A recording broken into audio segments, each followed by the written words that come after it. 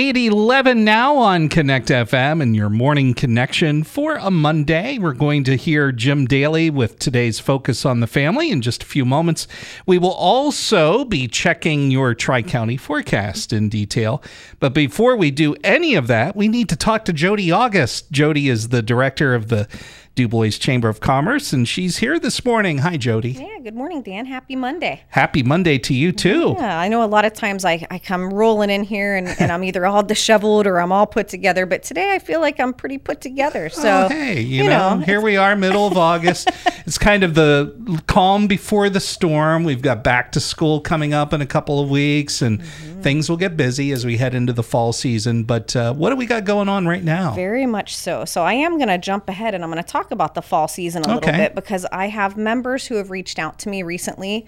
I don't know about you, but allergy season comes and cold and flu season comes and it all comes together. Yeah. So a lot of our local pharmacies are beginning to schedule their flu shot clinics. Okay. So if you're a business and you have, say, more than 5 employees and you are worried about the dreaded flu season coming up, flu shot has been around forever and ever and ever, and it's not unheard of to get a flu shot. So if you are listening and you want to protect yourselves and your employees, reach out to some of our local members. I know DuBois Drug and Wellness is a member. The DuBois Medicine Shop is a member. Penn Highlands is a member. So, we have multiple forms of being able to schedule those flu shots. And there's nothing wrong with getting put on the schedule. Right. Yeah. So, it's never too early for that. That's right. But speaking of fall, we are bringing an event back. So on Saturday, October 7th, which I know seems like it's far away, but it's really not.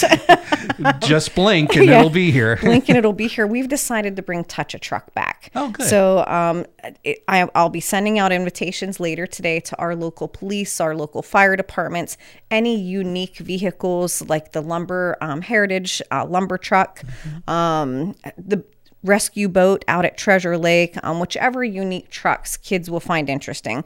This event is usually targeted for elementary school kids, say between kindergarten and 4th grade, and that's normally where we market to, but we'll be partnering with Gleno Hawbaker because years ago they're the ones that started the event. The event will be held at Walmart in the parking lot from 11 until 2, so it's a short-lived event, but we do ask young people, young students, elementary school kids their admission to get in is a canned or non-perishable food item. Now, if they show up without one, we're still going to let you in. Okay, but it's a food drive for our local food pantry too. So we have to have everybody sign waivers to protect the units that are there, just in case anybody would fall or stumble. But we can only fit about 22 or 24 unique trucks. So if you're a township or if you're a tree company or if you're a rescue vehicle or if you just have something really cool that you want to show off, reach out to the chamber because we'll be partnering October 7th with DuBois Walmart, Gleno Hawbaker, the Kiwanis Club, and this year we've included WPAL as well. So super. So yeah, it's going to be a fantastic event. It normally brings in 400 to 800 people. So I'm glad that we're able to bring it back. Yes. I'm excited to bring it back. It sounds exciting, and it's good to kind of get a look ahead here as we kind of get into what do they call them? The dog days of summer? The dog days of summer, yeah. So it's nice to look ahead to the fall and some things that are coming up. It is. I think everybody's looking forward to a little bit cooler weather too. True. Thanks so much, Jodi. Hey, thanks.